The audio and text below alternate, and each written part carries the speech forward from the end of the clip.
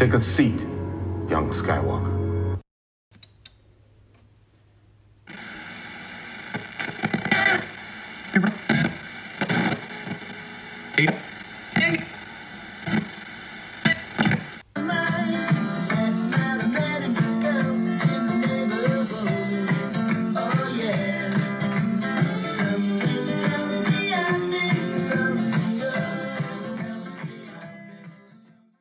If you're listening to this, you know you found yourself something good. Welcome back to another episode of The Barber's Chair. I'm your host, Austin Maddox, and today I just finished reading a book.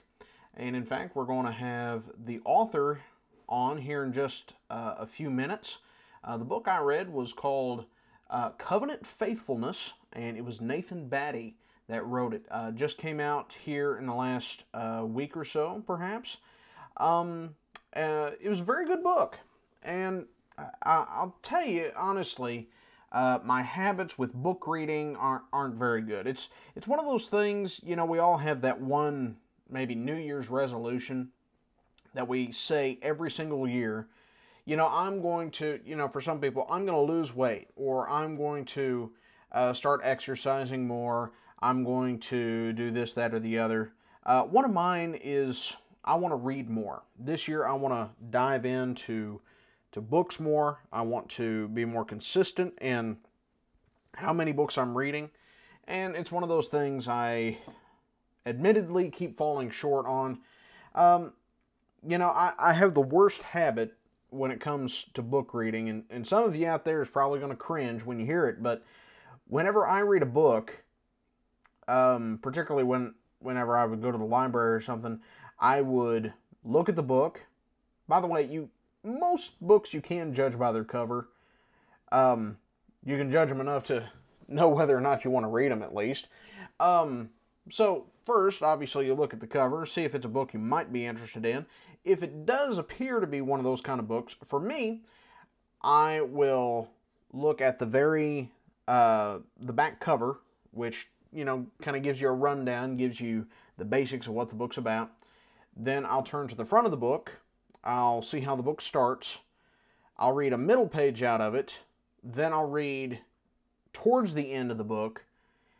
And then if my interest is still piqued at that point, if I still feel like this is a book that I want to spend time reading, then I will go ahead and read the book. That's not how you're supposed to read. I know that.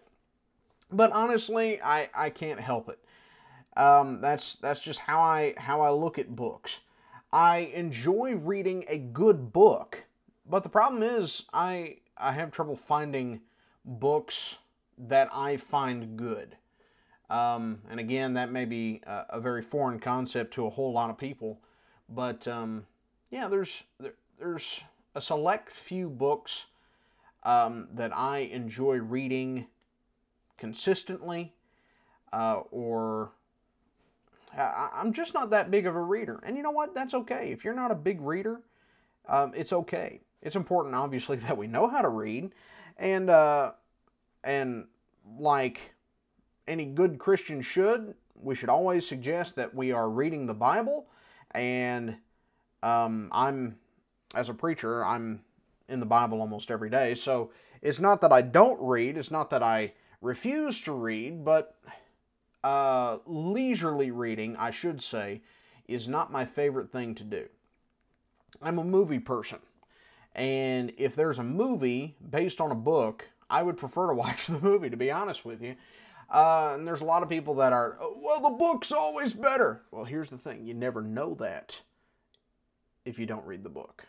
If you don't read the book, the movie is the standard. So that's why I always tell people that's why I stopped reading books, because I enjoy the movies too much. So, again, that's all in play. Reading is a good thing. And if you've got a book series that you like, more power to you.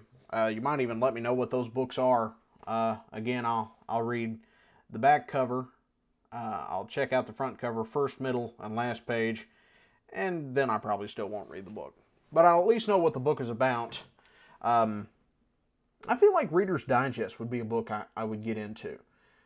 But aside from that, you know, as far as reading, Now, I do like to read articles. I'll read all kinds of articles online. Favorite pastime of mine is Wikipedia. I'll go to Wikipedia and y'all know this. Occasionally you go in there, you're looking for one specific thing, you end up finding just this rabbit hole of subjects, and before you know it, you're on a site talking about the fall of the Prussian Empire, and you don't really know how you got there. I do enjoy reading those type of things. I enjoy reading things that are educational. History. I love history. If I'm reading about history, I truly enjoy that. There are certain things, certain kinds of readings that I really flock to. Short things, short stories. That is. Those are the type of things. Not really big into magazines, but if there's article about trucks or tractors or sports in particular, that's my big thing. Technically, that's probably what aside from the Bible, that's probably what I read the most is anything sports related, whether that's primarily football. I'll just be frank. A little basketball here and there, a little college sports. Right now, because of a lack of sports, it's pretty much anything regarding sports that I'll be more than happy to dive into reading. But that's kind of where I'm at right now. At the same time, now books I have read or have enjoyed reading, and I don't know if I'd go back and reread them again. Probably not. But I know growing up, one of my favorite book series to read was the Hardy Boys. I know there's a lot of guys grew up reading the Hardy Boys, just like a lot of girls, I assume, grew up reading Nancy Drew or some other book series of that nature. So I read almost all of the Hardy Boys, if not all of them. Always love a good mystery. I do like a Western book every now and again. Haven't read one in a while, but Louis L'Amour. It's hard to beat a good Louis L'Amour story. Or a Zane Grey. I've read a couple of Zane Grey books. Again, Westerns. If you're into Westerns, pretty much the book starts and stops with Louis L'Amour. Zane Grey is a far away second, but yeah, it's pretty much Louis L'Amour or nobody. So there's some books like that I enjoy. I'm kind of looking around here in my office, see what other kind of books I have. Yeah. There's obviously biblical literature that I read from time to time. Mostly, I enjoy referencing biblical material, such as a commentary, or if there's a specific passage in a book on a particular topic that I'm studying on at the moment that might help. I use a lot of my books for cross-referencing. Not that I don't read them or haven't read them. There are a lot of books that I own that I haven't got to yet, but there's that's kind of how I look at biblical literature. And there's people that have views, all kinds of views on biblical literature. To me, there's some of it that is better than others. There's some of it that is better written than others.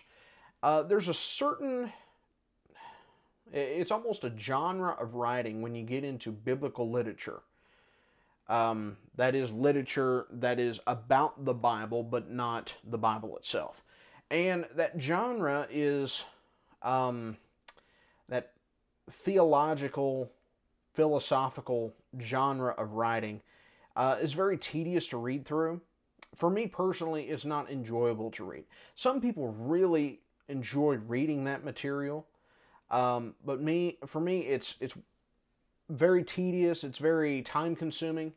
So it's not something that I just enjoy. That's something that I'm trying to make myself do more and more. push myself to read because inevitably I always learn something. And there was a man that told me once to read as much as possible. Talking about biblical literature, talking about different authors, and authors you may disagree with, but to read as much as possible because that helps you formulate your thoughts, your beliefs, how you approach things. It also helps you understand what some of the opposite arguments are. That way you know what to focus on, what to combat. And inevitably, if you're hearing the opposite side of something, it always helps. It helps to hear things that you may disagree with. And that's something that our culture has gotten way far away from. There's many people that think today that want to put a ban on speech that they deem not worthy to be spoken, that they think that contradicts their worldview, that contradicts their set of morals that they have created for themselves. There's lots of people today that want to restrict speech, that want to restrict the exchange of ideas. And exchange of ideas is always a good thing, but it's always a good thing if people are honest with themselves. That's when it's good. When exchange of ideas becomes not good, when it becomes something that's very toxic, very unpleasant, is when you have two people that aren't honest with themselves, that aren't really honest in their beliefs, but they hold on to it out of pride or whatever the case might be, and they will not relent. They will not see the other side, and unfortunately, they don't even hear the other side. They want their words and their ideas to be so important. They want their words to be heard more than anything else. And sadly, today we're in a place where people value being heard more than they value hearing the truth.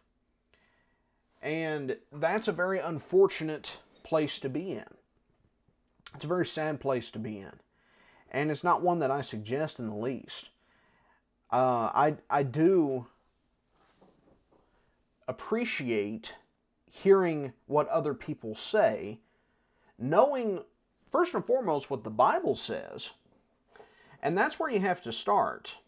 You have to start with the truth.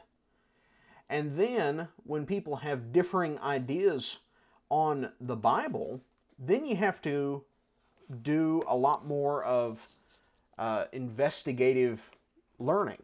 You have to figure out exactly what it is that you believe and why you believe it. And there's lots of people that don't know how to defend what they believe or why they believe it. Maybe it's because they've never heard an argument that contradicts what they believe. Part of it may be because they just they don't want to look at it any further. That's what they believe, and they're content with what they believe. Contentedness in knowledge is, frankly, an unchristian idea. Being content with what you know and not growing. In fact, we're told, it's in 2 Peter chapter 3, verse 18, if I remember correctly, that we are to grow in grace and in the knowledge of our Lord Jesus Christ. If we're not growing in knowledge, then, frankly, that's an anti-Christian sentiment. We have to be willing to grow and to hear opposing viewpoints so that we can know what the truth is. And if we value the truth more than anything else, that's where we'll be our best. That's where we will be what the Lord wants us to be. That's what, talking about, the book of Acts, they were, I'm forgetting, I shouldn't forget this, but Berea, there it is, took me a second. The Bereans were more noble than those in Thessalonica. The Thessalonians, when they heard Paul speak, they just didn't like it.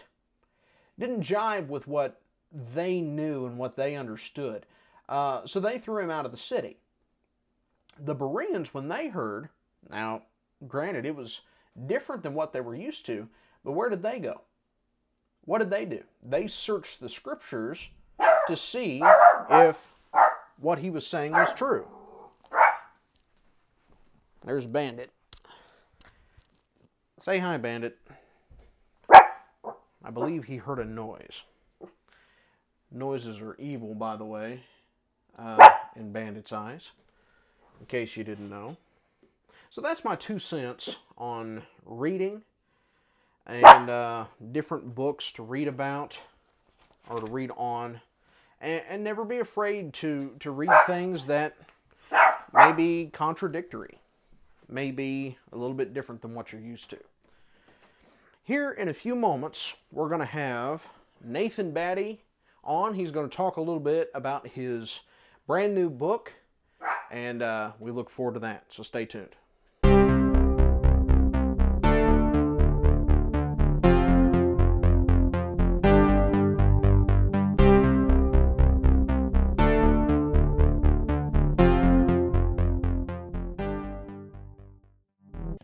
All right, joining us today is Nathan Battey, evangelist at the Rockville Road Church of Christ and author of a brand new book. How you doing tonight, Nathan? Doing good, Austin. Good to be on tonight. Great, great to have you. You're also doing your own podcast, is that correct? Yeah, I do the Been There, Read That podcast where I talk about books in general. I review different books, give reading suggestions, reading tips, just kind of all things books. Awesome.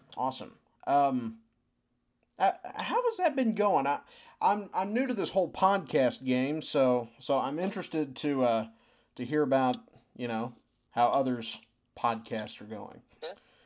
Well, to be honest, this year has been kind of off and on because of writing my book, because of all that's been going on. It's been kind of a chaotic last 2 to 3 months for me. Right. And so I haven't been super consistent with posting and giving new episodes, which is not good. You want to have a weekly or at least a set time when everybody knows that something's coming out new, and I haven't been really good about that. So I've had to make a lot of apologies to folks, but I don't know.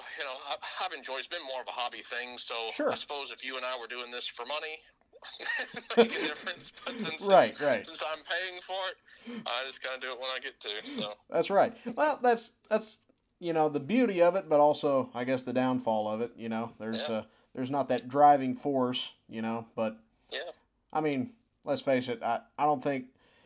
I don't know. You might be, but I know I'll never be Joe Rogan. And right. Sell mine to what was it, Spotify for $10 million or something of that nature. Yeah. Right. But it is cool. You get to talking to people and you find out who's listening to your podcast that you had no idea. Mm-hmm. And sometimes it's rather surprising people.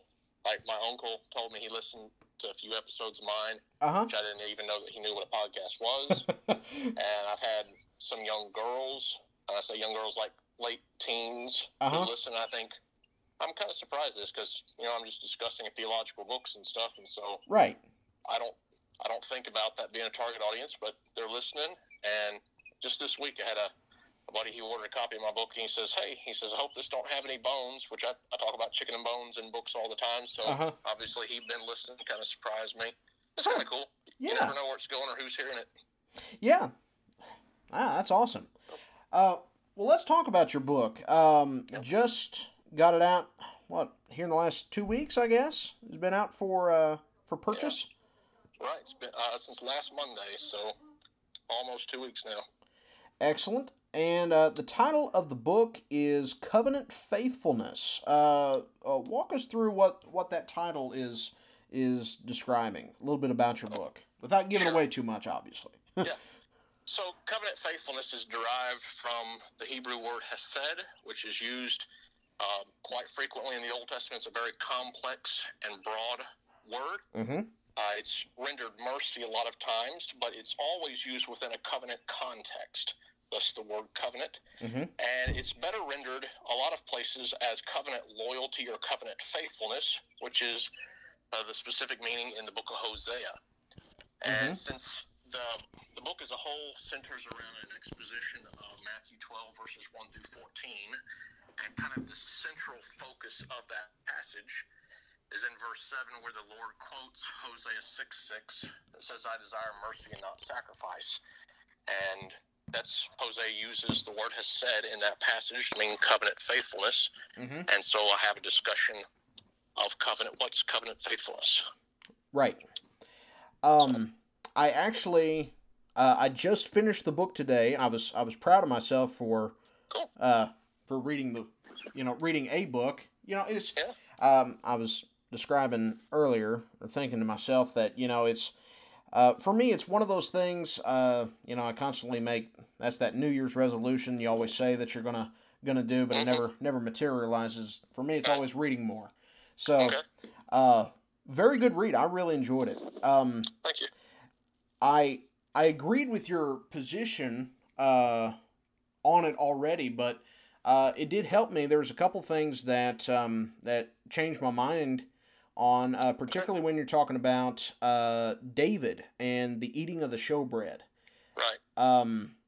I had heard the different arguments that you had put in your book, but the one that you take, which is that it was a lawful thing for him to do, to me makes absolutely the most sense. So I really appreciated your explanation on that. Thanks. In doing all this study and research for it, that was one of the parts of my studies that changed my position. I had previously held the position that David had received special permission through Ahimelech the high priest receiving direct revelation from God. And that was my position going into re-looking at everything, restudying everything. And one of the things I realized as I was going through it was I had not taken into account the discussion that breaks out between Ahimelech and David regarding holiness. Right. And most all the positions don't take that into account. And I find it interesting that the conversation that they have, that they use to justify David receiving and eating the showbread with his men, is something that's entirely ignored. I've ignored it. And so, I freely confess, I changed my position on that. I think it's the strongest position, and I try to be fair and interact with, I think it's 4 other positions, and to show kind of the strengths and weaknesses of it. But ultimately, I believe it's a situation where the law self-regulated itself. Right.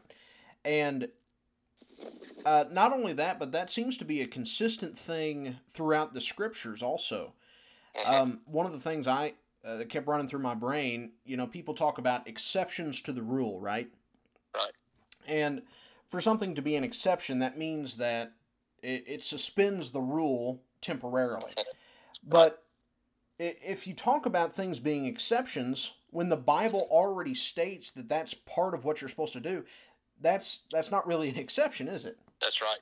That's right.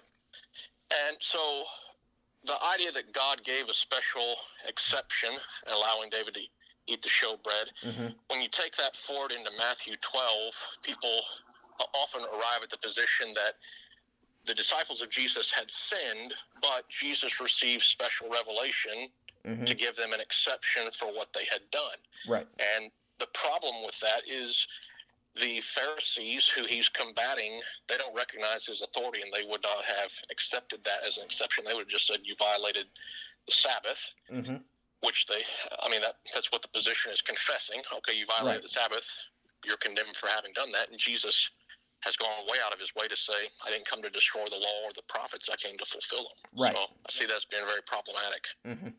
For sure. And, ultimately, I don't know that it changed the Pharisees' minds, one way or another, but particularly, is that verse 14 where it says the Pharisees start plotting against him at that moment? Okay. Yeah. But still. Yeah, they're hypocrites. Right. I mean, that's one of the common phrases used in Matthew 23 to describe them. They just refuse to accept it and receive it. Now, they can't answer the argument. That's the beauty of his arguments he sets forth, but that doesn't keep them from getting angry. Right. And that's not unique to them. That's how we all respond a lot of times. If we're not going to be fair and honest with things, we can get angry. Right. Yeah, and honesty is a rare feature. In all of us, not just, we like to talk about, there's people out there, in the ether somewhere that are, they're just not honest with themselves. But it's one of those things we have to individually look at. Am I being honest with myself about this, or am I just sticking to what I've always been because, Right. So that's the only way we keep growing, is if, we're honest. Honesty is the best policy, right? Yep. It's not easy to give up positions you've held for a long time. And, part of why I changed my position on David and Showbread, I did it somewhat reluctantly at first. But I presented the 5 positions as here are the 5 options, and here's kind of what I'm leaning toward. Yeah. But as I began to have discussions with brethren, I sent, different versions of manuscripts to different preachers and congregational teachers, and I was getting feedback. And through some of the discussion, it helped clarify in my own mind where some of the hang-ups were, where the strengths and the weaknesses were coming, kind of crystallized the position for me. Yeah. And at the end, I just felt like I had to give up my former position on that. Yeah, I'm kind of at this, looking at it the same way you were. Initially, that was my approach, that it was a special exception to the rule given by the Lord because of, that's in 1 Samuel 22, right? That, right. It talks about Ahimelech receiving the... Yeah, Doeg's the one that he's speaking to Saul, and he accuses Ahimelech of having interceded for David on David's behalf before God. Right. And I think ultimately the problem with that is that one's not what's recorded in the narrative between David and Ahimelech. Number 2, it's set forward by Doeg, who later David will describe in Psalm 52 as a deceitful man in this particular situation. Right. And that paired with, I think it's 1 Samuel 22 verse 15, where Ahimelech is just out and out denying that he knew anything about what David was doing or that he interceded for him. Right. So you have this question, who are you going to believe, Doeg or Ahimelech? And I'll go with Ahimelech. He seems to be the honest guy. He's not been called a deceitful character by an inspired man. So yeah, that makes it very difficult to start basing any beliefs off of a deceitful person. I hadn't, again, one of those things I hadn't taken into consideration, so I really appreciated that. Either, so. Yeah, that was... I enjoyed that. I enjoyed the whole book, but your part towards the end, you were talking a little bit about Pandora's box. That concept that was based off of a Joe Heisel sermon. That's correct. At the Sulphur meeting, I don't know how many years ago that was. It's probably 6 to 8 years back now. And I'll say one thing before I talk about Pandora's box. I'm convicted about my position on David and the Showbread, but whether somebody ultimately agreed with my position or not on that, I think the discussion of the Hosea 6:6 passage is kind of the central focal point of the book, the most important part. Yes. And so I don't want to miss that, but I think, obviously, I wrote it. I think I'm right on 1 Samuel 21, David and the Showbread. But it is a difficult passage. I recognize that for folks.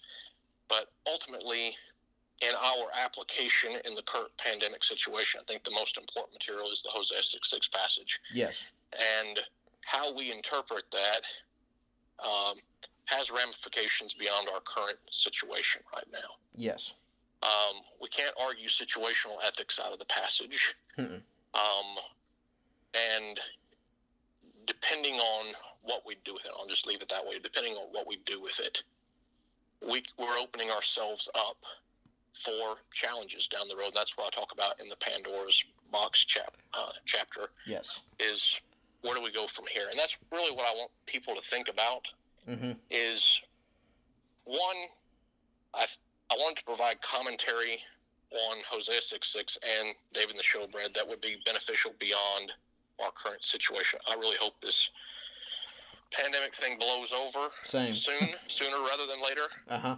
It's been a very difficult situation for everybody involved. I have the utmost sympathy and concern for all of my brethren. Yes. And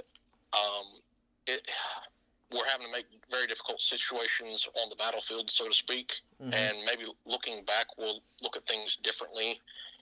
And that's what I'm trying to get people to do. I think right now emotions are extremely heightened. Yes. And we're focused on what's at hand, and I can understand that, but we have to consider the argumentation that we're making. Is it biblical? Mm-hmm. And two, if it's not biblical, what are the consequences for where this is going from here? Right. And so I've tried to do that, I hope, in a kind manner. Mm-hmm. But there are some big concerns with the implications it has in the future for arguing different positions. Absolutely. And one of the things when all of this started that kept coming to my mind was that whatever we do from here sets a precedence for how we do things in the future. That's right. So I guess another question is, do you think that the contents of this book, I don't think they are, but do you see them applying just to, do you think we'll ever see a situation like this again? I definitely think we could. They're saying that the coronavirus is here to stay. Yeah. We may experience this again this fall or this winter. I hope that's not the case. Right.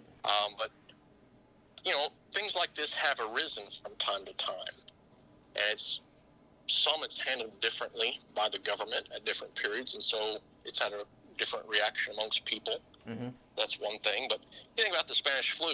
Right. I remember when the pandemic was first beginning for us here a couple months ago, there was a good bit of talk amongst brethren about the Spanish flu, and brethren were going back to old Gospel Advocate articles and looking at the OPA and all different kinds of journals, mm-hmm. and trying to find out how did the church react during the Spanish flu.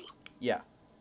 And that's what people are going to be doing about this current situation. Exactly. There's a brother down in San Angelo, Texas, who he sent out an email kind of all across the brotherhood, and he wanted to just gather sermons that were audio recorded mm-hmm. the first 2 or 3 Sundays when all this went down, because mm-hmm. to just kind of preserve it for historical sake. Right. He didn't have any type of agenda. He was just saying, for historical sake, we're going to look back on this, 20 years from now, mm-hmm. It'll be interesting to see how we viewed it. Yeah. I don't like taking pictures during church. I was very tempted on what would have been called Easter Sunday, mm-hmm. Taking a picture where a lot of our members were wearing masks, as recommended by the governor. Yeah. Just because it would be a unique photo, mm-hmm. and to look back on this, 50 years, or maybe my great-great-grandkids would find that picture and see, because we're living out history right now. I don't kind of lose sight of that in the moment. Mm-hmm. And I didn't do that. Some parts of me regret it, and parts of me, I don't like doing that during service. But anyway, yeah, it will be interesting to see how this is viewed, 5 years from now, let alone 100 years from now. Exactly. I was jokingly, I was talking to some people. I was thinking about, we know they're going to make a movie about it. Mm-hmm. But what kind of movie are they going to make about the COVID-19 pandemic? And somebody suggested, well, it's going to be about the toilet paper shortage. There you go. It'll probably be a horror movie. Yeah. It's one of those things that go a million different directions. Yeah. And, I feel like, at least in the area where I am, things have gone about as smoothly as they could have gone. People have been pretty calm. The brethren here in Indianapolis have worked really good working together and getting through this. It's gone as well as it could have. I know in other situations it's been very traumatic. It's brought a lot of turmoil and challenges and stuff. And I really feel for my brother and pray for my brother in the situations that they're facing. So, even within the same country, it affects and is handled very differently from place to place. And I've been very blessed through this period, and trying to think about the brotherhood at large and offer up a lot of prayer, a lot of concern going out. Absolutely, and I really excited about your book, and I think that this is it's going to be a unifying thing. Hopefully, like you said, once maybe this does come back again. And now, the first wave was so unique, it's something that none of us had ever experienced before. Now we kind of have a feel for it, know what to expect, and with more information out there, it ultimately will be better for many, many people. So, really appreciate your book in doing that. Now, thanks. Not everybody's going to agree with what I've written, but I hope that we can have a cordial conversation about it. Yes.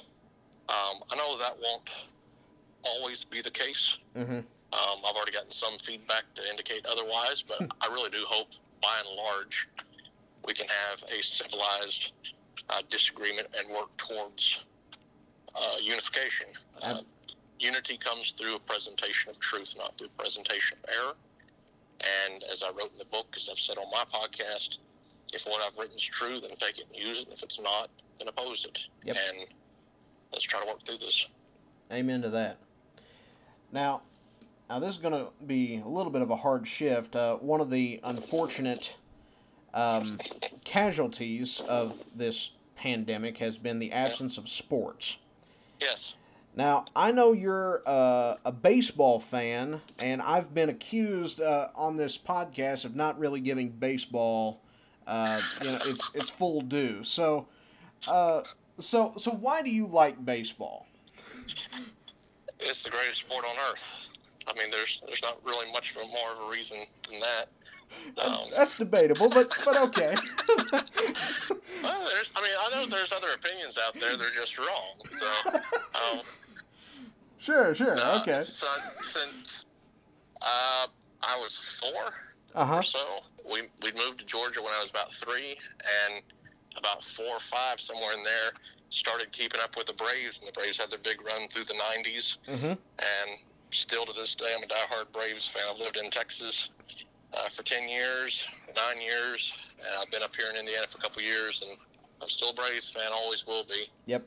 But it is tough. I'm telling you, if there were baseball going on right now, everybody would be calmer. They'd be more relaxed. They'd have their mind off of things. We wouldn't be fighting. Life would just be better. Well, it is America's pastime for a reason, right? Yes. Yeah. And nobody would be complaining about 9-inning games that last 4 hours. They'd be fine with that, because what else are they going to do? They're tired of binging on Netflix. Right. So.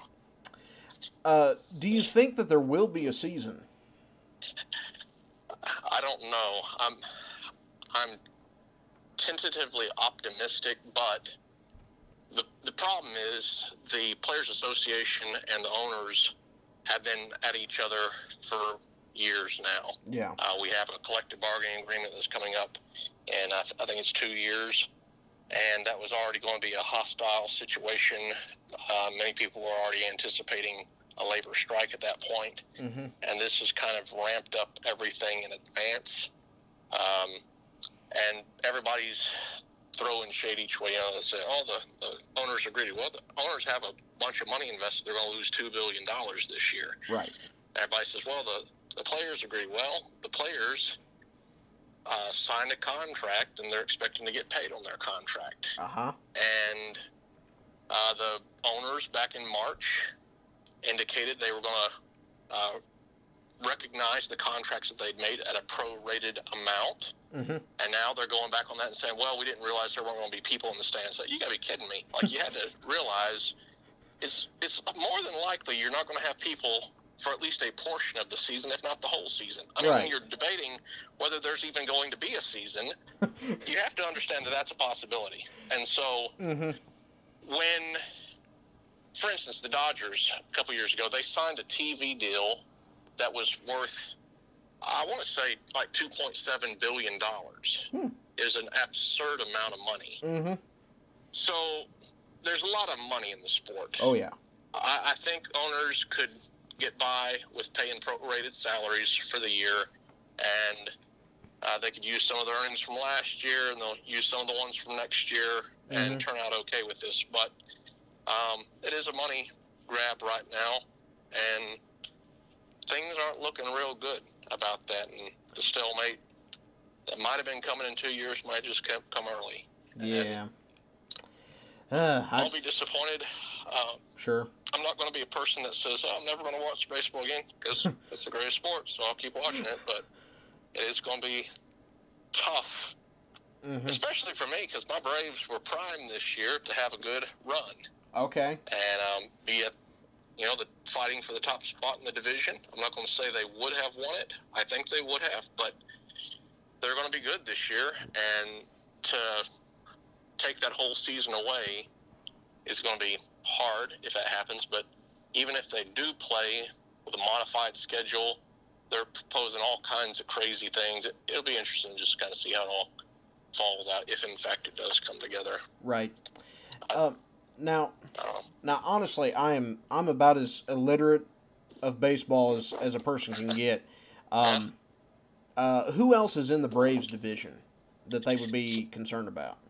Well, normally you would have the Phillies, the Mets, the Nationals, and then the Marlins. Nobody's really concerned about the Marlins, but probably the biggest opponents would be, I don't know, the Phillies, Mets, and Nationals. All three would be tough, especially in a shortened season where you hopefully wouldn't have as much injury. When you're talking typically 162 games, that's a grind, and whoever has the most depth in their system has a much better chance of winning out, which is definitely the Braves, in my opinion. We've got more pitching depth than anybody, but if you shorten that to half or even less, that takes away a big advantage that we did have. Right.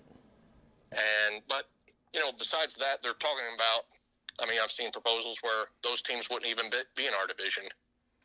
We would be playing in a division with, like, the Yankees and everybody from the East Coast, which would be interesting. They've talked about splitting people up between Florida and Arizona in their spring training groups, and so whoever you are closest to in your spring training facility, that'd be who you're playing with. Okay. There's just tons of different options, and who knows? Who knows what will shake out? But it'll be kind of one of those things, too. If say, your team does win the World Series this year, if they have one and your team wins, there's always going to be that conversation. Were they the best team? Because this is such a weird year and everything was goofy. Right. Is this a legitimate victory? And if my team wins, it's legit. Now, if somebody else's team wins that I really hate, I don't know. I may throw some shade on it. There will be an asterisk next to the next to the title. I'll protest. Now the other side of this that I've heard in some of the sports commentaries, that I've read and listened to, that's where I'm at sports wise. I'm actually looking up baseball stuff. So there you go. They were talking about the fact that it may make the sport more exciting as far as more stakes on the line with a shortened season. Yeah, it's all a matter of perspective. If you like traditionalism versus weirdness.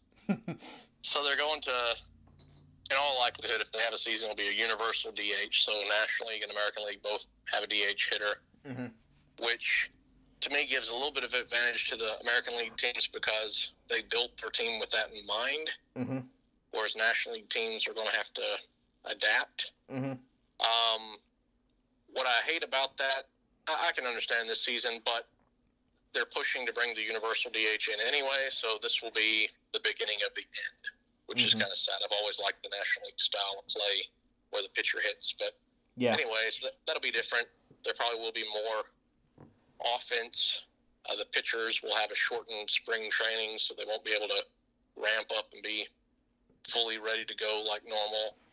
You're going to have a bigger roster for your team.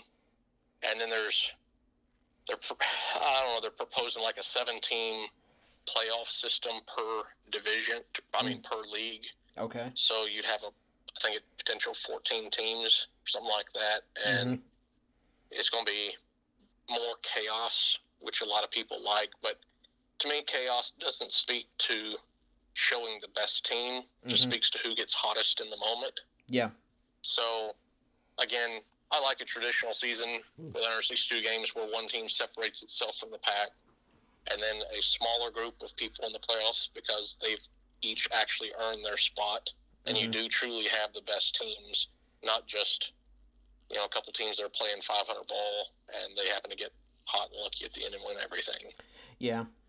I can see that I have to relate everything to football because that's what I know and what I love. But, if I can definitely see, if a football season was shortened to 8 games instead of 16, that would, there's been so many teams that, the Colts last year were like 5-2, 6-2 at the halfway mark, and then they went 7-9. So, yeah, I can see that translating the same way into baseball. That wouldn't be pleasant for anybody. Yeah, if you had a team that went like 14-1 or 14-2, and they're playing a team that went like 7-7 or 7-8, and they end up getting beat on a fluke, that's really frustrating. But in a shortened season, it is what it is. Yeah, it's better than no sports at all. I'm honestly really hoping football gets back into swing because I went ahead and purchased some tickets for a couple of... I heard this. You've heard this? Yeah. Has my brother-in-law told you our ingenious plan?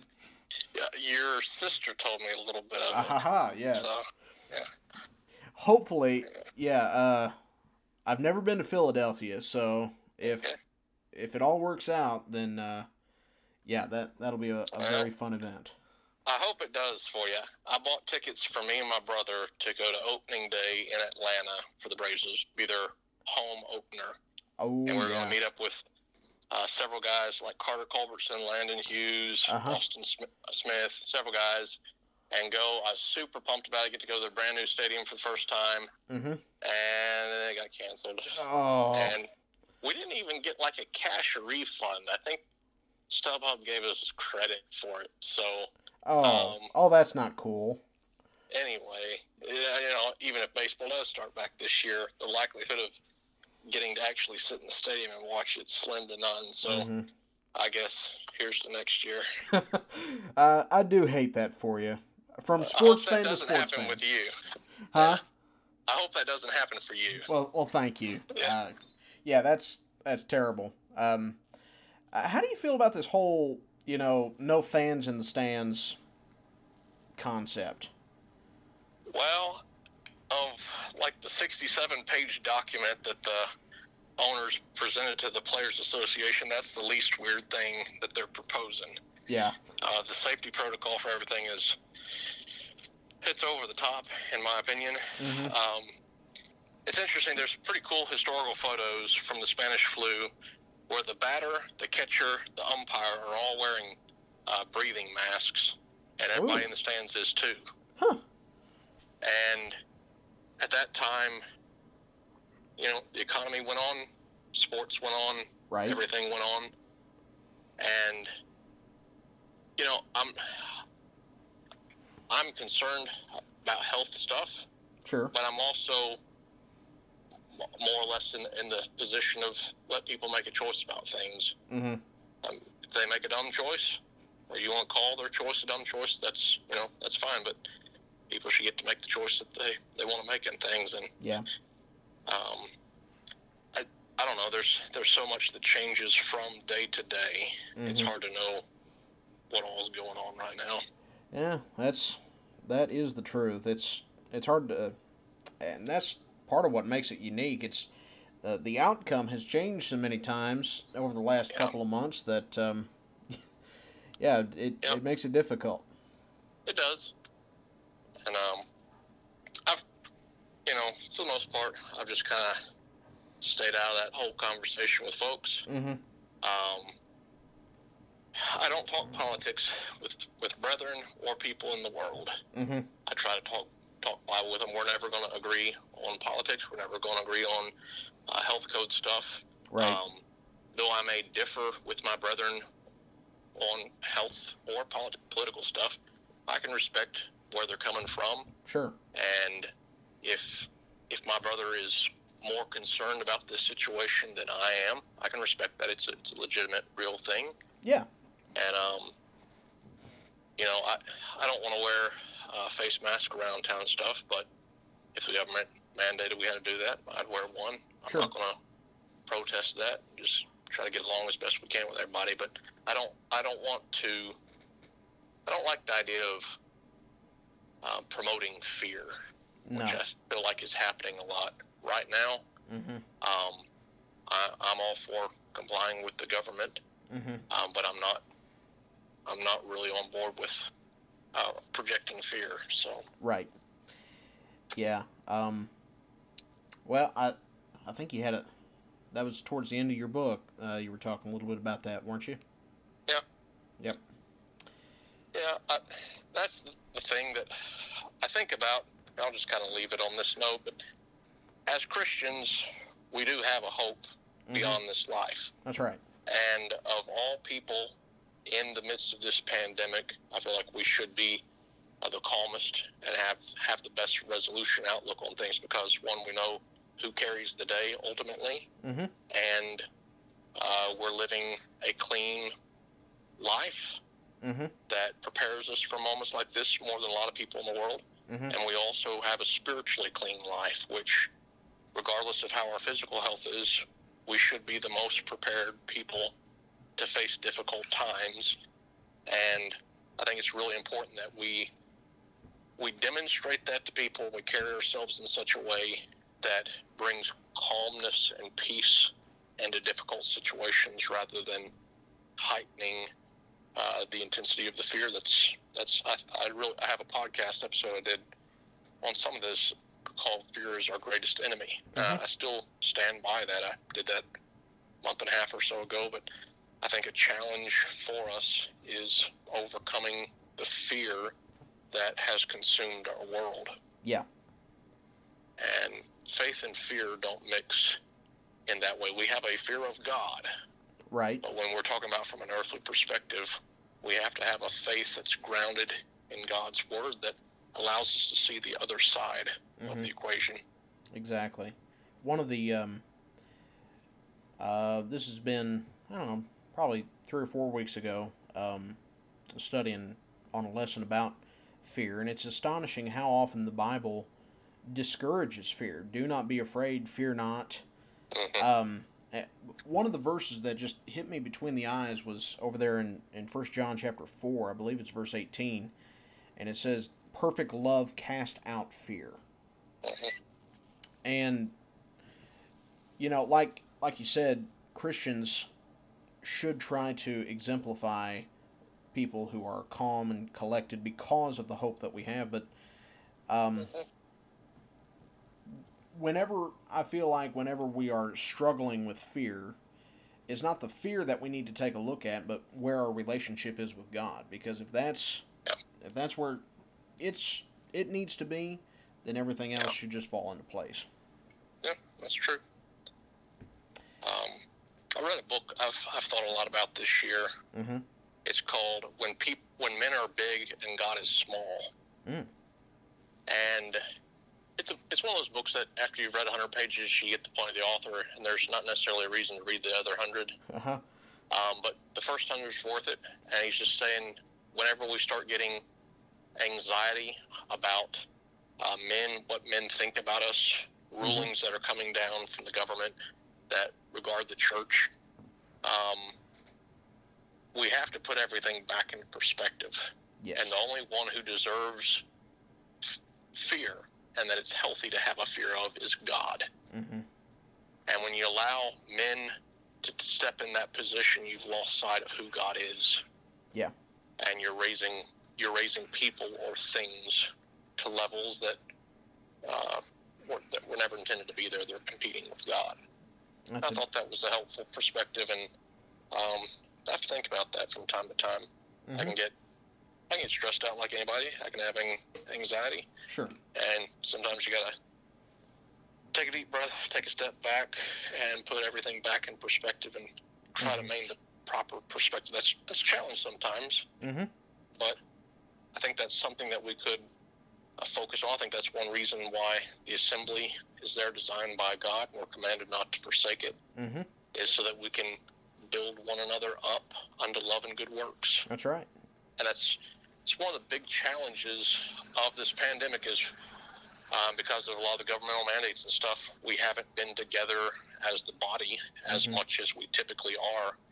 And one, it feels weird, but two, you miss out on a lot not being around your brethren all the time. Yeah. And my main hope of things getting back to normal, whatever that is now, is having brethren back around in your life all the time. And things I think about is, if the pandemic hasn't changed in any way how many people you've had over to your house, then something's wrong. You need to get that fixed while all this is up. That's a fantastic point. This should have radically changed hospitality. There's a question, should we have continued on with hospitality as normal? Maybe so. There could be an argument for that, but if the right thing to do is to not have people over and stay sheltered or whatever, I hope that was weird for folks and abnormal, and that it's made us more appreciative of hospitality and getting to be with our brethren. And more anxious, furthermore, to get back to having hospitality. Yep.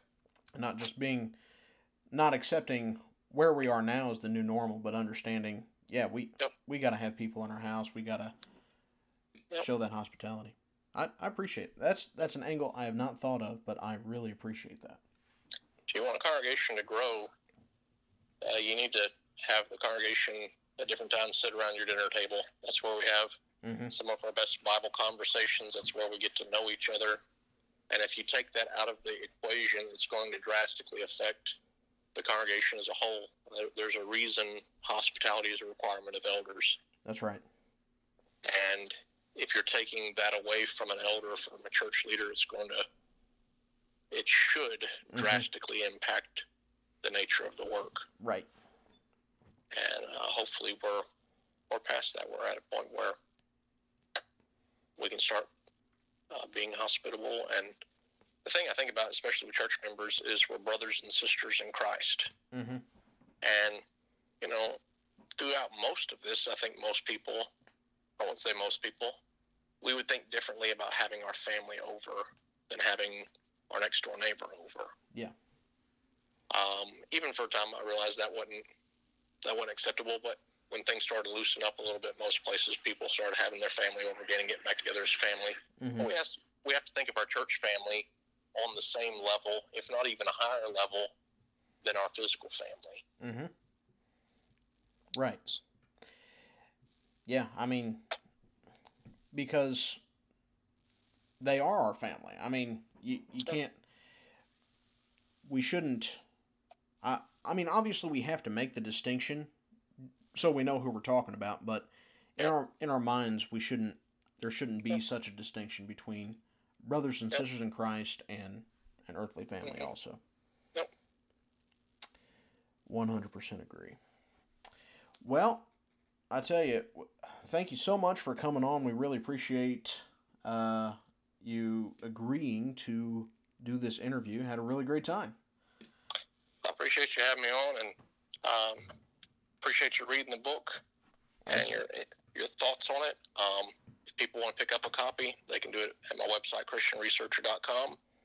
And if you have questions about it, you can email me at christianresearcher@gmail.com, and I'll try to correspond with you. All right. Certainly encourage you to look at that book. Thanks so much. Appreciate it.